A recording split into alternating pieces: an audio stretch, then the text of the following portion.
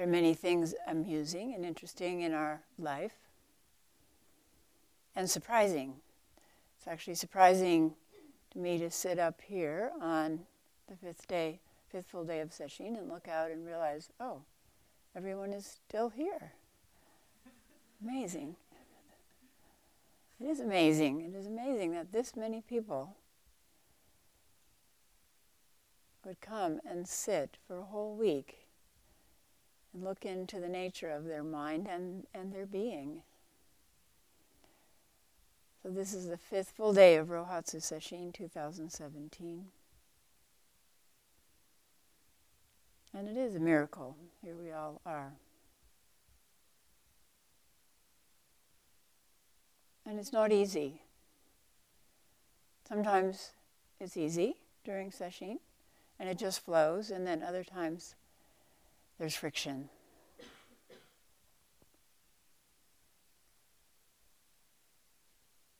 Often in the middle of sesshin, or a little bit past the middle, the mind becomes a bit uncooperative, and it either says, okay, that's enough delving into my nature. I will just put you to sleep again. Mm-hmm. So drowsiness can emerge, that's normal. Or the mind says, okay, I've been quiet for long enough, let's have a chat. Let's have a long chat. So don't get discouraged by that. It's just the mind really at a certain point, and you may have noticed this almost unnameable, unsourceable fear arising. The mind begins to get nervous when it realizes we're really serious about sitting here and seeing deeply into its nature or its non-nature. So please be steadfast in the face of those things arising. I was smiling before when I was getting onto the platform because people think, oh, I would love to be ordained, love to wear the robe. But it's like putting a parachute on and then trying to be graceful in a parachute.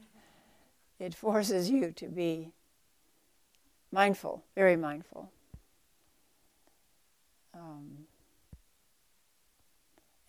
And you'll get all gathered the way you're supposed to gather to get everything up so you don't sit on your okesa and so on. And you get up, and you start to get up, and then you realize your hand has disappeared, and you cannot find it in this mass of cloth. And then, whoa, there it is. Oh, yes, good. I still got a hand. Okay, onward. So it's important to take ourselves lightly during sesshin, very seriously. What we're doing is very serious and very important. Probably the most important thing that human beings can do. Probably the most important thing that human beings can do. But the self, as we begin to see through it, is kind of ridiculous. All of its posturing, all of its defending, all of its complaining, all of its arrogance, self-criticism. Amazing.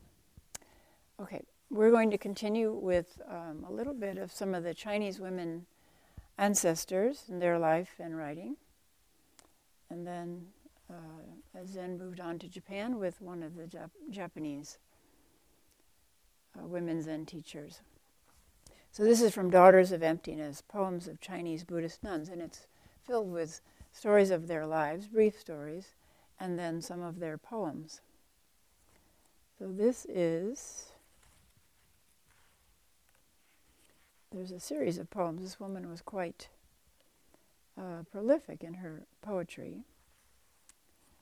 Jifu. Jifu was born in Huzhou province in Jiangsu to the Li family and was an extremely precocious young girl. She received Dharma transmission from Chan Master Ji Chu Hongchu, 1605 to 1672, who was the Dharma successor of Han Yue Fazang, who himself was a Dharma heir of Miyun Yunwu, but later broke with his teacher over a number of doctrinal issues. Jifu served as the abbess of Miaozan and the Lingrui convents, both located in Hangzhou, Suzhou area. However, we have few details of her life apart from what can be gleaned from her poems, sermons, and other writings. In fact, she left 2 collections of writings. The first of these is a 5-chapter collection of sermons, poems, and other writings compiled during the time she was abbess of Miaoshan convent. The second collection appeared to have been printed after her death. So this is a very lovely series of poems called Song of the 12 Hours of the Day. This is a song for each hour. Middle of the night, the first hour. So this is actually a theme in Chan and Zen practice, that the day begins at night. In traditional Soto Zen, the day begins, the practice day begins at 5 p.m. or 6 p.m. But here she's talking about beginning in the middle of the night. So when you wake up in the middle of the night, which often happens during sesshin at this stage, because all of the armor and barriers that we've erected around ourselves to protect ourselves are dissolving, and then there's a vast amount of energy in the universe, unlimited actually, and it can flow in, and you need less sleep, and you're more awake, and you may wake up in the middle of the night, completely normal. Just continue your meditation. Relax the body, and then relax the mind, dispel all worry, and continue your meditation practice. Relaxing the body, and then relaxing and opening the mind to whatever phenomenon are there. And Hogan often wakes in the middle of the night and does sometimes hours of meditation, just watching the shimmering, watching the dark, watching things come and go. Middle of the night, the first hour. In my dreams, I go here and there and don't know how to stop myself. Treading into pieces the green of the eastern hills and the western peaks, then turning over to find one's been nestled in the bed covers all along. True, right? We go anywhere in our dreams. And then, here we are, back in a body in bed. But it gives us a taste of the freedom that's possible in this practice. The cock crows, the second hour. All the routines of everyday life, each one naturally in accord. Over there, by the banks of the river, they scrub their faces until they shine. Over here, rinsing the mouth with tea, then swallowing it down. Dawn breaks, the third hour. I am alone here among 10,000 forms, and I can bear my body. If the Buddha and ancestors came, they'd find it hard to overpower me. Only if a person is herself willing can anyone become intimate with her. Now, this is a theme which will be picked up in the history of another woman nun. A life for the nuns was not easy, and they, from the time of the Buddha, they could be raped. In fact, one of the reasons that the Buddha created a lot of extra rules for the women, including the women nuns, that they couldn't go walking by themselves, is that nuns were raped, and he wanted to protect them. The sun rises, the fourth hour. In the coral tree groves, the colors are bright and radiant. There is no need to look anywhere else for the Buddha, Gautama. His 16-foot-tall golden body is in a single blade of grass. As the sun rises and diamonds appear in the grass, to see the 16-foot body of the Buddha emerging, the 1,600-mile body of the Buddha. Mealtime, the fifth hour. In the new pot, fragrant, mouth-watering grains of fresh rice. When I've finished eating my porridge, I go wash my bowl. Then tell the Dharma Master to correct and instruct the others. So this is very interesting. Fragrant rice porridge. You may notice that with hours of meditation, the senses open. And my experience is particularly the sense of smell becomes very acute. And I can't say that I have smelled rice as fragrant, but obviously it is. I remember sitting through the night in Yaza at Sogenji, deep into the night, and in the bamboo grove, and I suddenly realized I could smell the bamboo. I'd never smelled bamboo before. Mid-morning, the 6th hour. Do not split up the great emptiness into this and that. Bells and clappers in the wind are very good at preaching, explaining everything in detail without using a single word. Last night we had cows and coyotes preaching in detail, explaining everything without using a single word. It was very, very entrancing music. The sun shifts south, the 7th hour. Those who are fond of leisure do not pound on Honshan's drum. When there's free time, I climb the mountain and stroll about. And when I'm weary, seat myself on the meditation mat once more. So the kind of leisure that enters our life when we're free of the burden of self and the mind's incessant talking and criticizing and judging. Freedom to, here, because of where she lived, climb the mountains and stroll about. But this also refers to an inner freedom, to climb mountains and stroll about. The sun begins to sink, the 8th hour. From the 12-sectioned canon, we can know how to behave. With bowed head, I place my trust in the Great One above and venture to ask how to apply it to this summer of 1665. Late afternoon, the 9th hour. My understanding is still on this side of the river crossing. So she's being very honest and humble about her understanding. My understanding is still on this side of the great river crossing. I chide myself that my cultivation practice is not stronger. When all goes well, I am happy. When it doesn't, I get angry. So, very honest about her practice. The sun sets, the 10th hour. A curve of moon hangs over the willow by the window. I blow on the kindling, and the furnace fills with smoke. 4 or 5 flecks of dark ash fly up over my head.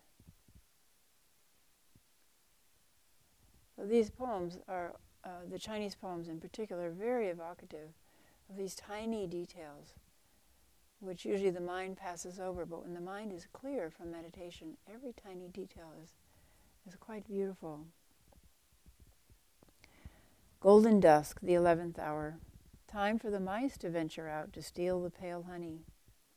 At the foot of my bed, they make a racket late into the night, which disturbs this mountain monk, so she cannot sleep. That reminds me of my first 7-day sesshin at ZCLA. I was sleeping with another woman in the library. So sometimes I feel very badly about our guest dorm here, but at ZCLA, we slept on the floor between the stacks in the library. So you had a little space between rows of bookcases. And we had just settled down for the night. And I was feeling so peaceful and so loving and so calm. And then I heard squeak, squeak, and then I heard a cat pounce on the mouse, and the mouse screamed. And then there was a crunch, and then crunch, and then crunch. But okay, I guess this is included. Took quite a while to finish off that mouse.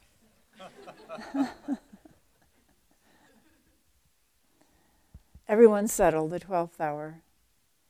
The mustard seed drinks dry the fragrant water sea. when we're really dry, like a dry mustard seed, we can soak up so much. So much. There's so much in the Dharma to soak up. Maizumi Roshi, after we'd all been transmitted and left and we would go back and meet with him, he would say, there's so much still that I have to offer you. And there's so little time. Beneath my robes, the Mani jewel suddenly radiates light, singing in unison with the lanterns on the outside pillars.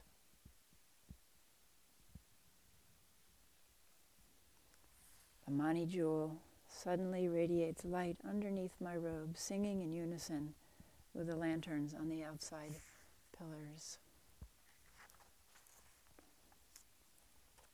And there's one little poem.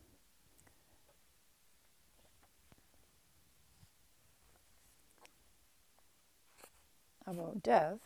This is from Yi Kui, one of the 7 Dharma heirs of Master Jing Gang, the great-granddaughter of a minister of justice and the daughter of a scholar painter. She had 2 sisters and 2 brothers, one of whom, Ji Lin, would play a particularly central role in her life. Yi Kui was by all accounts a precociously intelligent girl who not only mastered the feminine arts of sewing and embroidery, but also excelled in the arts of painting and poetry writing. She married a young scholar and apparently fulfilled all of the requirements of a good wife and daughter-in-law happily and successfully. In the fall of 1648, however, her husband, with whom she had a companionate marriage, these are arranged marriages, so there's no guarantee it would be a companionate marriage, passed away, leaving Yi Kui a widow at the age of 23. After her husband's death, Yi Kui retreated to her room, where she remained in seclusion, eating a minimal vegetarian diet and engaging in single-minded Buddhist recitation. Later she became interested in Chan meditation and sought out the guidance of Master Jing Gang, under whom she eventually took ordination. She lived in a convent, but then after her master died, she moved into a hermitage on the riverbank, which her brother had built for her, which was called Cloister of Investigating Communality. And then the cloister quickly developed into a fairly large establishment, and she had a lot of disciples. 7 years after she took over the leadership of Crouching Lion Convent, her designated successor and Dharma sister, Yi Gong, fell ill and from exhaustion and overwork and died. So then Yi Kui had to remain as the abbot. And then after 6 years, she moved back to her hermitage, where she died at the age of 54. And this collection is compiled several years before her death. So this is one of her poems. All of her life, this fellow has been as tough as nails. Once I dug my heels in, I could not be moved. At 24, I first found out about this matter, and for 10 years struggled to forget outward appearances. At 49, I cut myself loose from this suffering world and could see through the mundane affairs as if through water. I got to the truth of things and could leave when I wished. So, what is the meaning of leave when I wished? But I stuck to my labors for 7 more seasons of spring. Now, in front of your eyes, the iron nails will turn to dust, and the 4 great elements will disperse like wind and fire. When leaves fall, one knows autumn has come. Now is the time for me to return to the source. Ha, ha, ha! Footloose and fancy free. That's me.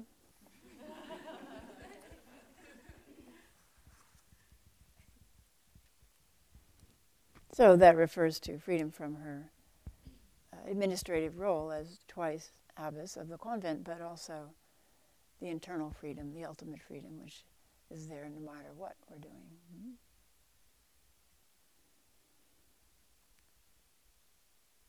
Dogen Zenji wrote in praise of Miao Xin, who lived about 880, so this was hundreds of years before Dogen Zenji.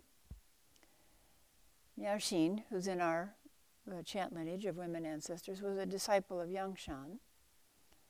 as was a woman that I'll be talking about a little bit later, iron grinder Ma.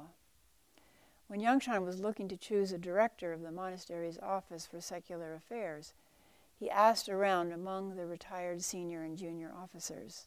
This is what Dogen Zenji wrote. Which person would be suitable to appoint? After an exchange of questions and answers, Yangshan at last said, although Miao Xin, the kid from the river region, is a woman, she has the determination of a person of great resolve. She is truly the one qualified to serve as the director of the office for secular affairs. All in the assembly agreed.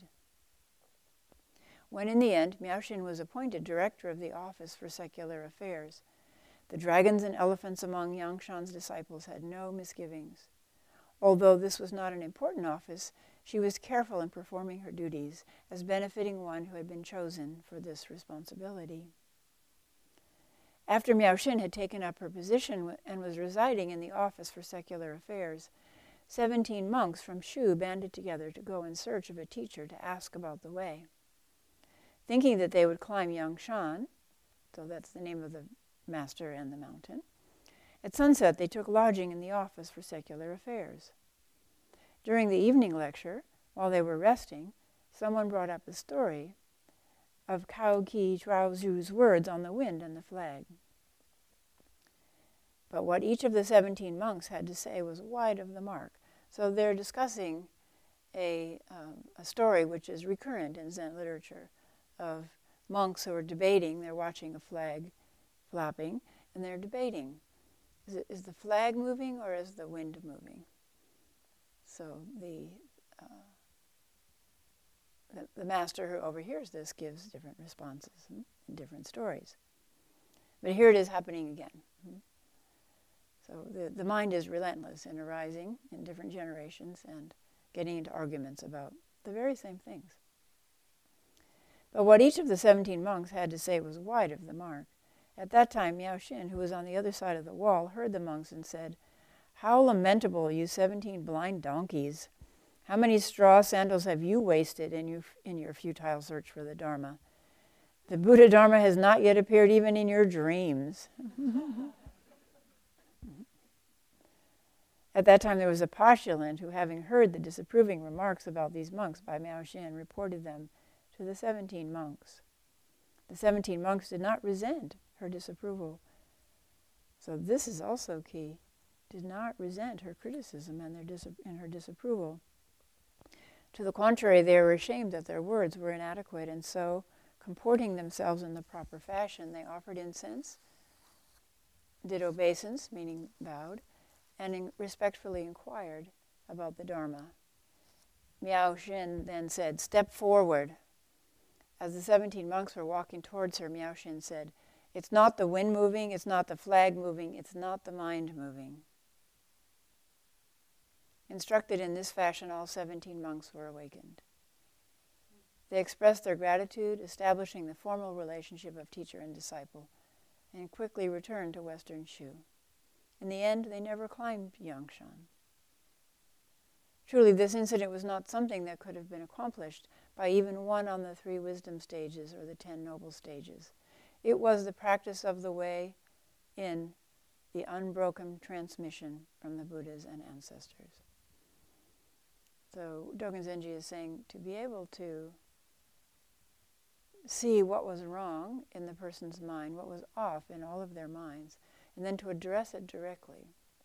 See, in the original koan, the ancestor hears this debate and about, is it the wind moving or is it the flag moving? And the ancestor says, it's not the wind moving, it's not the flag moving, it's your mind moving. But here Miao Xin takes it one step further. It's not the wind moving, it's not the flag moving, it's not the mind moving. So that leaves us, we had an answer before, it's my mind moving. But now we have no answer. What is moving? So this is something that just spontaneously flows out in response to the need. It's not something that can be accomplished by all the different stages of moving up through the ranks in whatever business you're in, including the Zen business.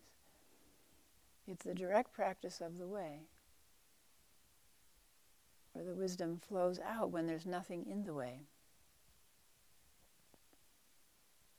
There's a very lovely koan. How do you know that there is wind? How do you know that there is wind? We have this word. We all agree on, oh yeah, wind. The wind is blowing, the wind's not blowing.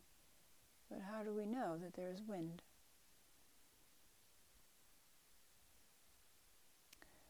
So another woman strong woman who existed at this time and practiced Zen is called Liu Te Mo, is what we call her in our chant lineage. But she was called Iron Grinder Ma because she ground young monks up like a grindstone grinds grain, pulverized them. And her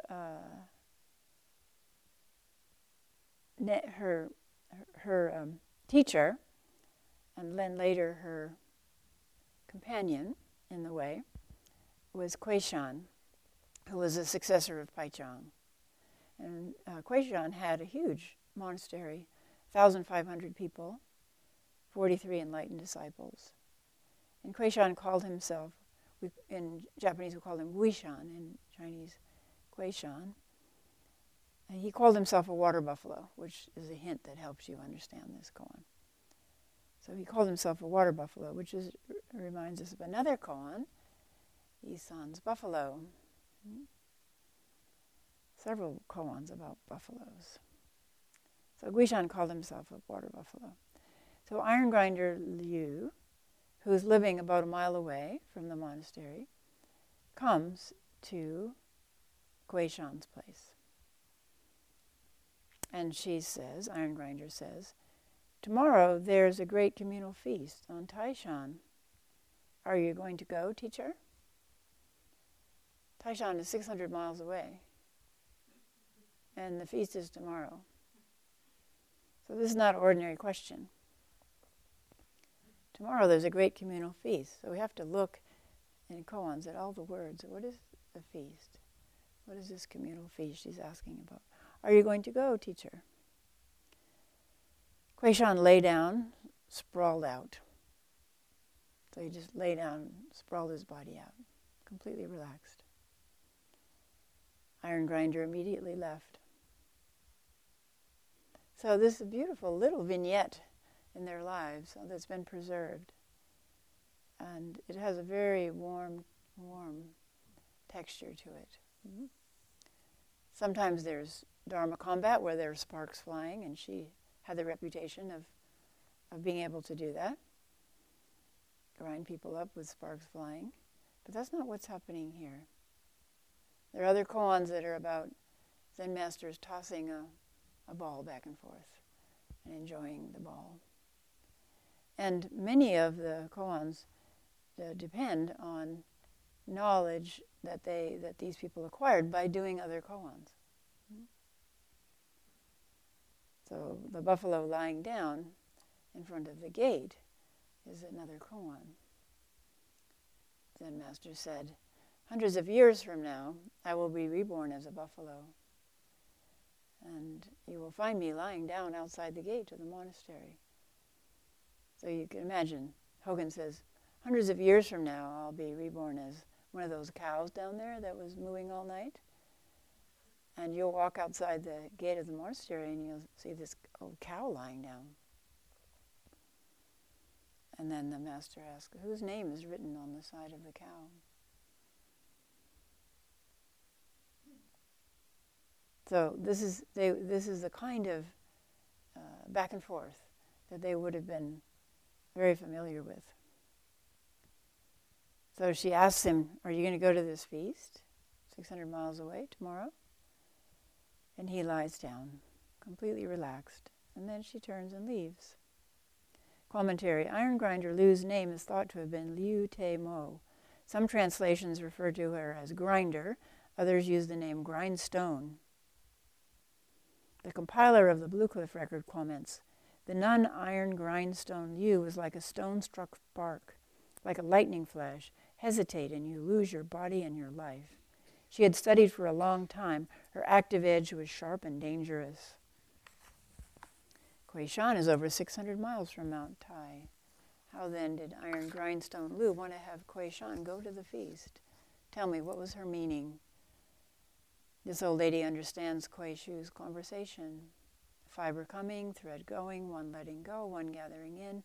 They answer back to each other like two mirrors reflecting each other, without any reflecting image to be seen. Action to action, they complement each other. Phrase to phrase, they accord. People these days can be poked 3 times and not turn their heads. But this old lady couldn't be fooled one little bit. So this is what we all hope to attain, this kind of ease in life. To be poked and not to be fooled. To be poked and not have the mind rise to the bait. And there's all kinds of poking in the world. All kinds of ways we can get tripped up, ensnared. To be free, to really be free.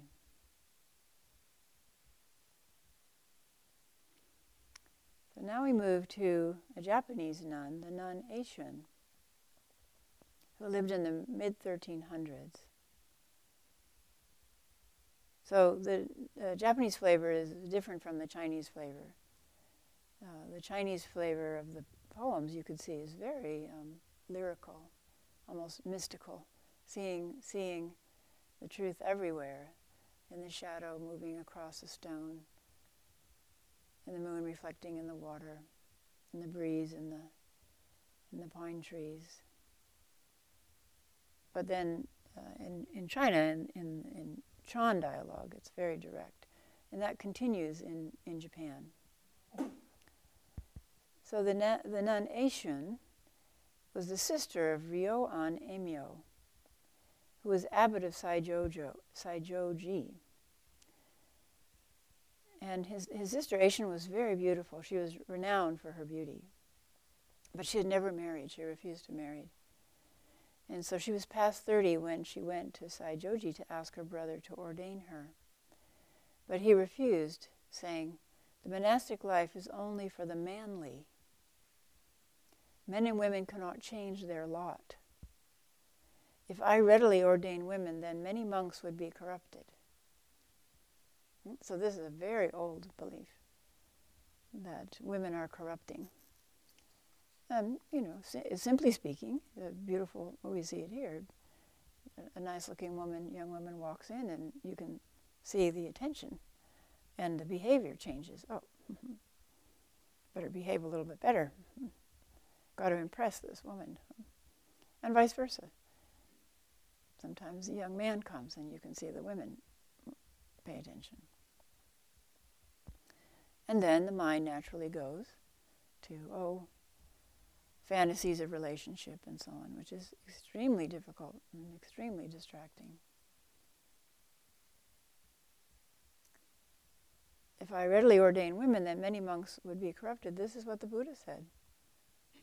When his stepmother, his foster mother, his aunt, came and asked that the women be ordained, she came with a huge gathering of women, some of whom were widows because of wars, and some of whom were effective widows because their husbands had up and ordained and gone off with the Buddha, and there they were, left to cope on their own. That was very difficult for women in India.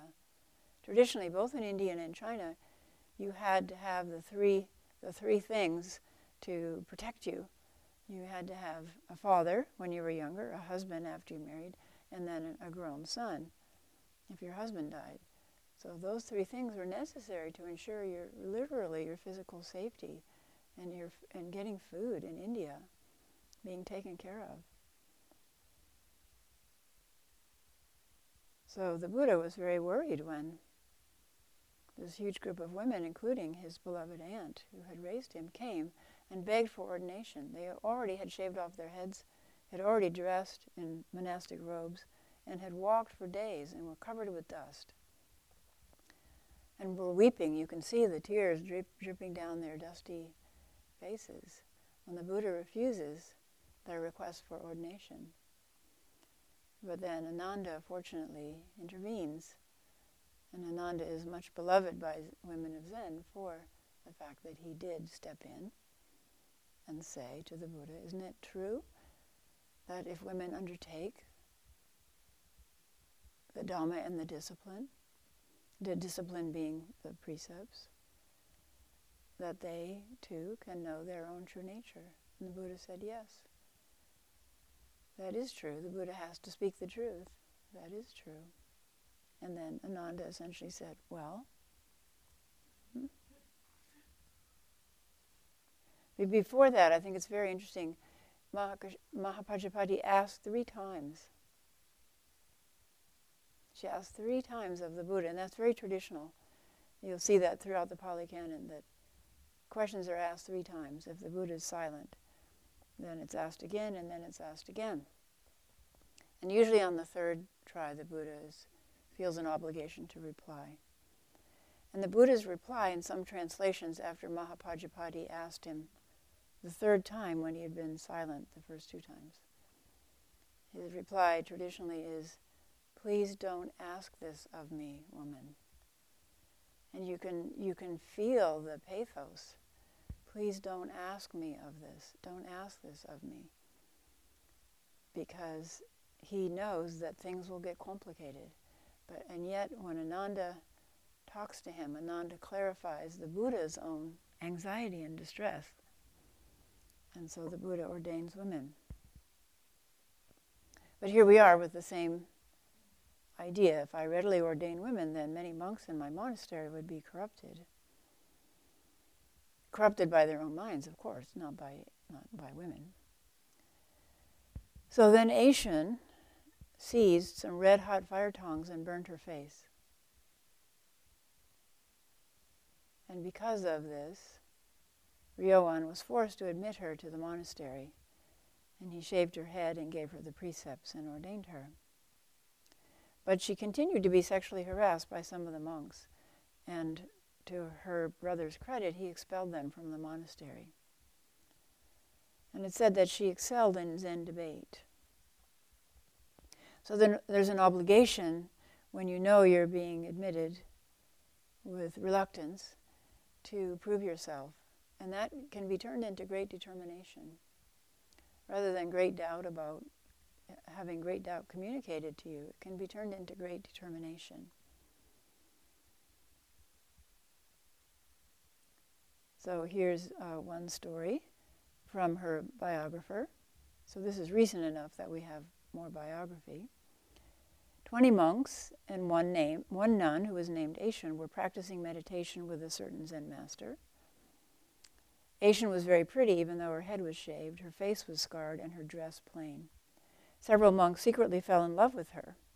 One of them wrote her a love letter insisting upon a private meeting. Aishin did not reply to him right away. The following day, the master gave Teisho to the entire assembly. So, like this. And when it was over, Aishin arose. Addressing the one who had written to her, she said, "If you really love me so much, well, come, embrace me now." He fled.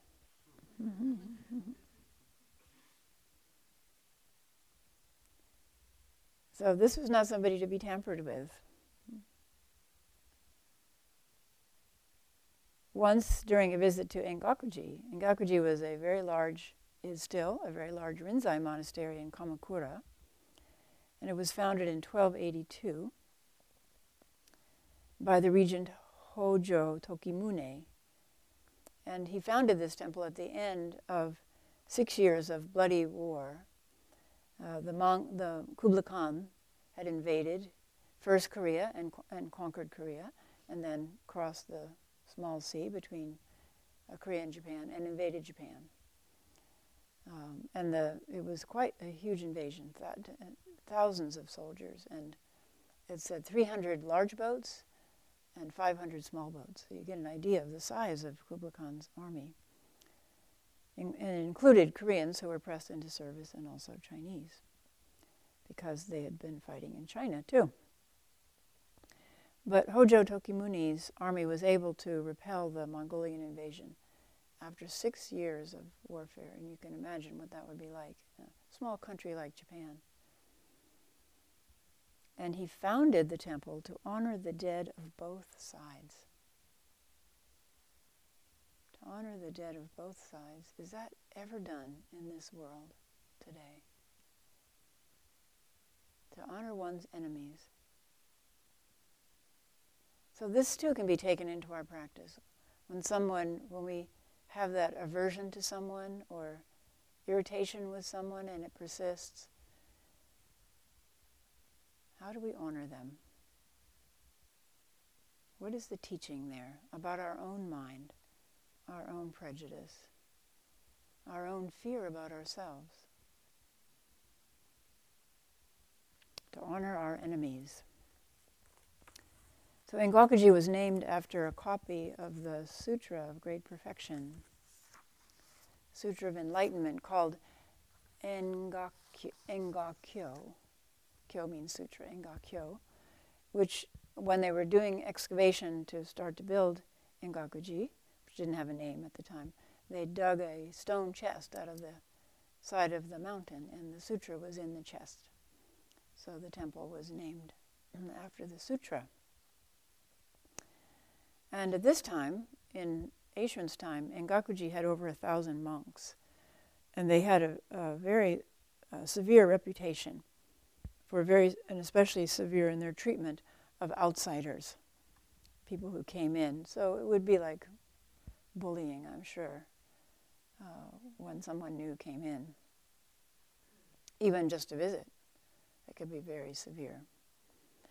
So Ryowan, Enshu's brother, wanted to send a message to the abbot of Engakuji, but none of the monks from Saijoji would go.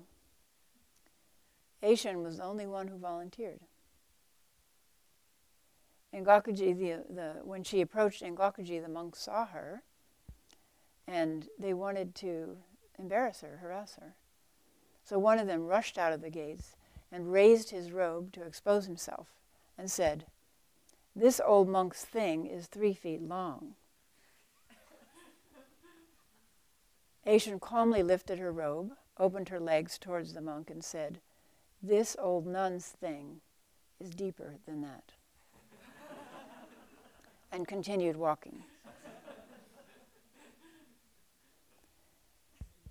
So we have to look always in these Zen dialogues in a deeper, there's layers of meaning. So there's the literal meaning with which she's besting him, but she's also besting him with something else that's deeper. Another translation is, "This old nun's thing has no bottom," which is also very interesting.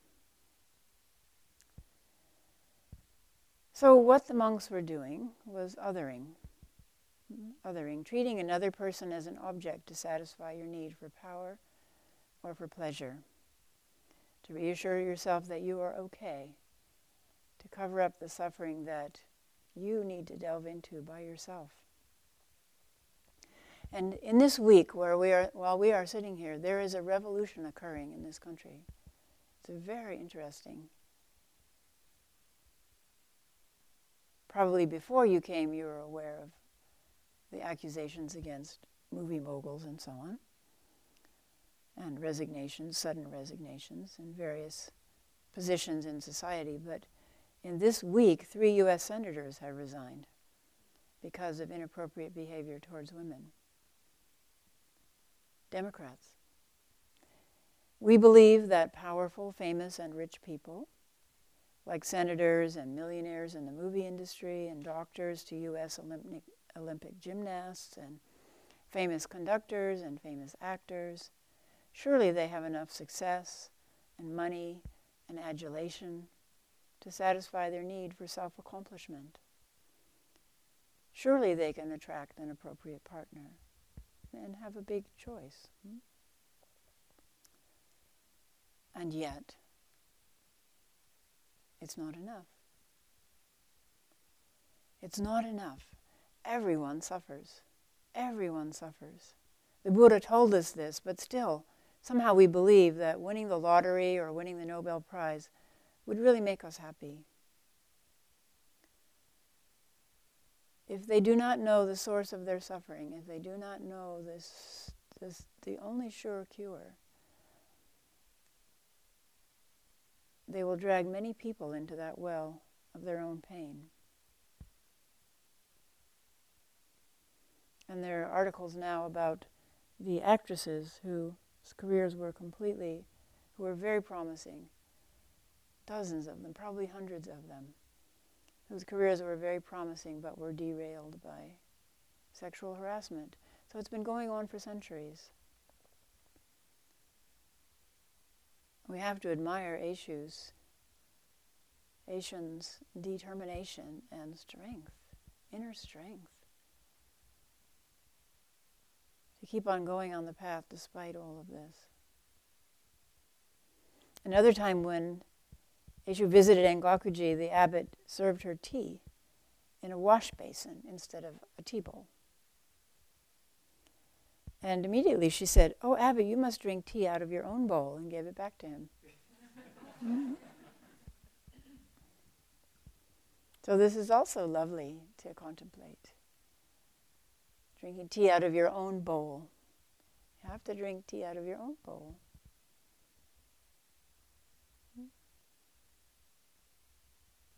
What does your bowl contain? Can you empty it? Can you dissolve the bowl itself? Anything we're holding on to.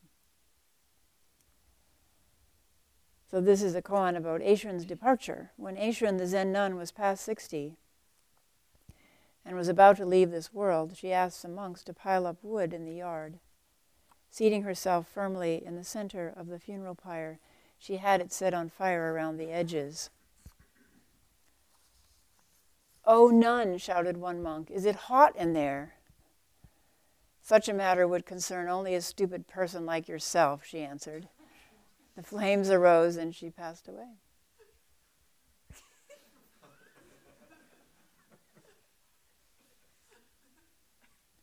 So she had already been forged in fire.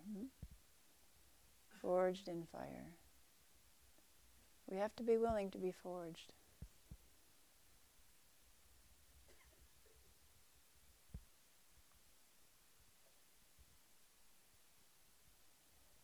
So this last koan is a very short one, but very sweet. It's called A Mother's Advice. Jiyun, who was a Shingon master, was a well-known Sanskrit scholar in the Tokugawa era. When he was young, he used to deliver lectures to his brother students, so you can see he was very precocious. But his mother heard about this and wrote him a letter, which said, "Son, I do not think you became a devotee of the Buddha because you desired to turn into a walking dictionary for others." Or we might say a walking encyclopedia. "There is no end to information and commendation, glory and honor. I wish you would stop this lecture business. Shut yourself up in a little temple in a remote part of the mountain. Devote your time to meditation, and in this way attain true realization." We don't know if he followed the advice. But I would give you the same advice. There is no end to the information that Google can provide us. There are infinite TEDx lectures and podcasts by Zen masters. Shut yourself up. Shut yourself up. Not just physically shut yourself up in this room, in this monastery for a week, but shut yourself up. For the next 2 days, and devote your energies to this most important practice, meditation. This blessed practice, meditation. Be diligent, be determined, be warm-hearted towards yourself and others. Be supremely optimistic about your enlightenment. About your enlightenment continuously emerging through your own body and mind. Be fearless in the face of the many obstacles that the mind can throw up to prevent you from seeing through it to what lies behind it. To what lies behind, around, in between, and within everything.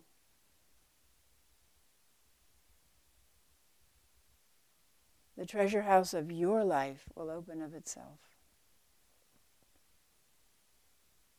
The treasure house of your life will open of itself, and it will be yours to enjoy freely. Please, in these remaining hours, please practice diligently.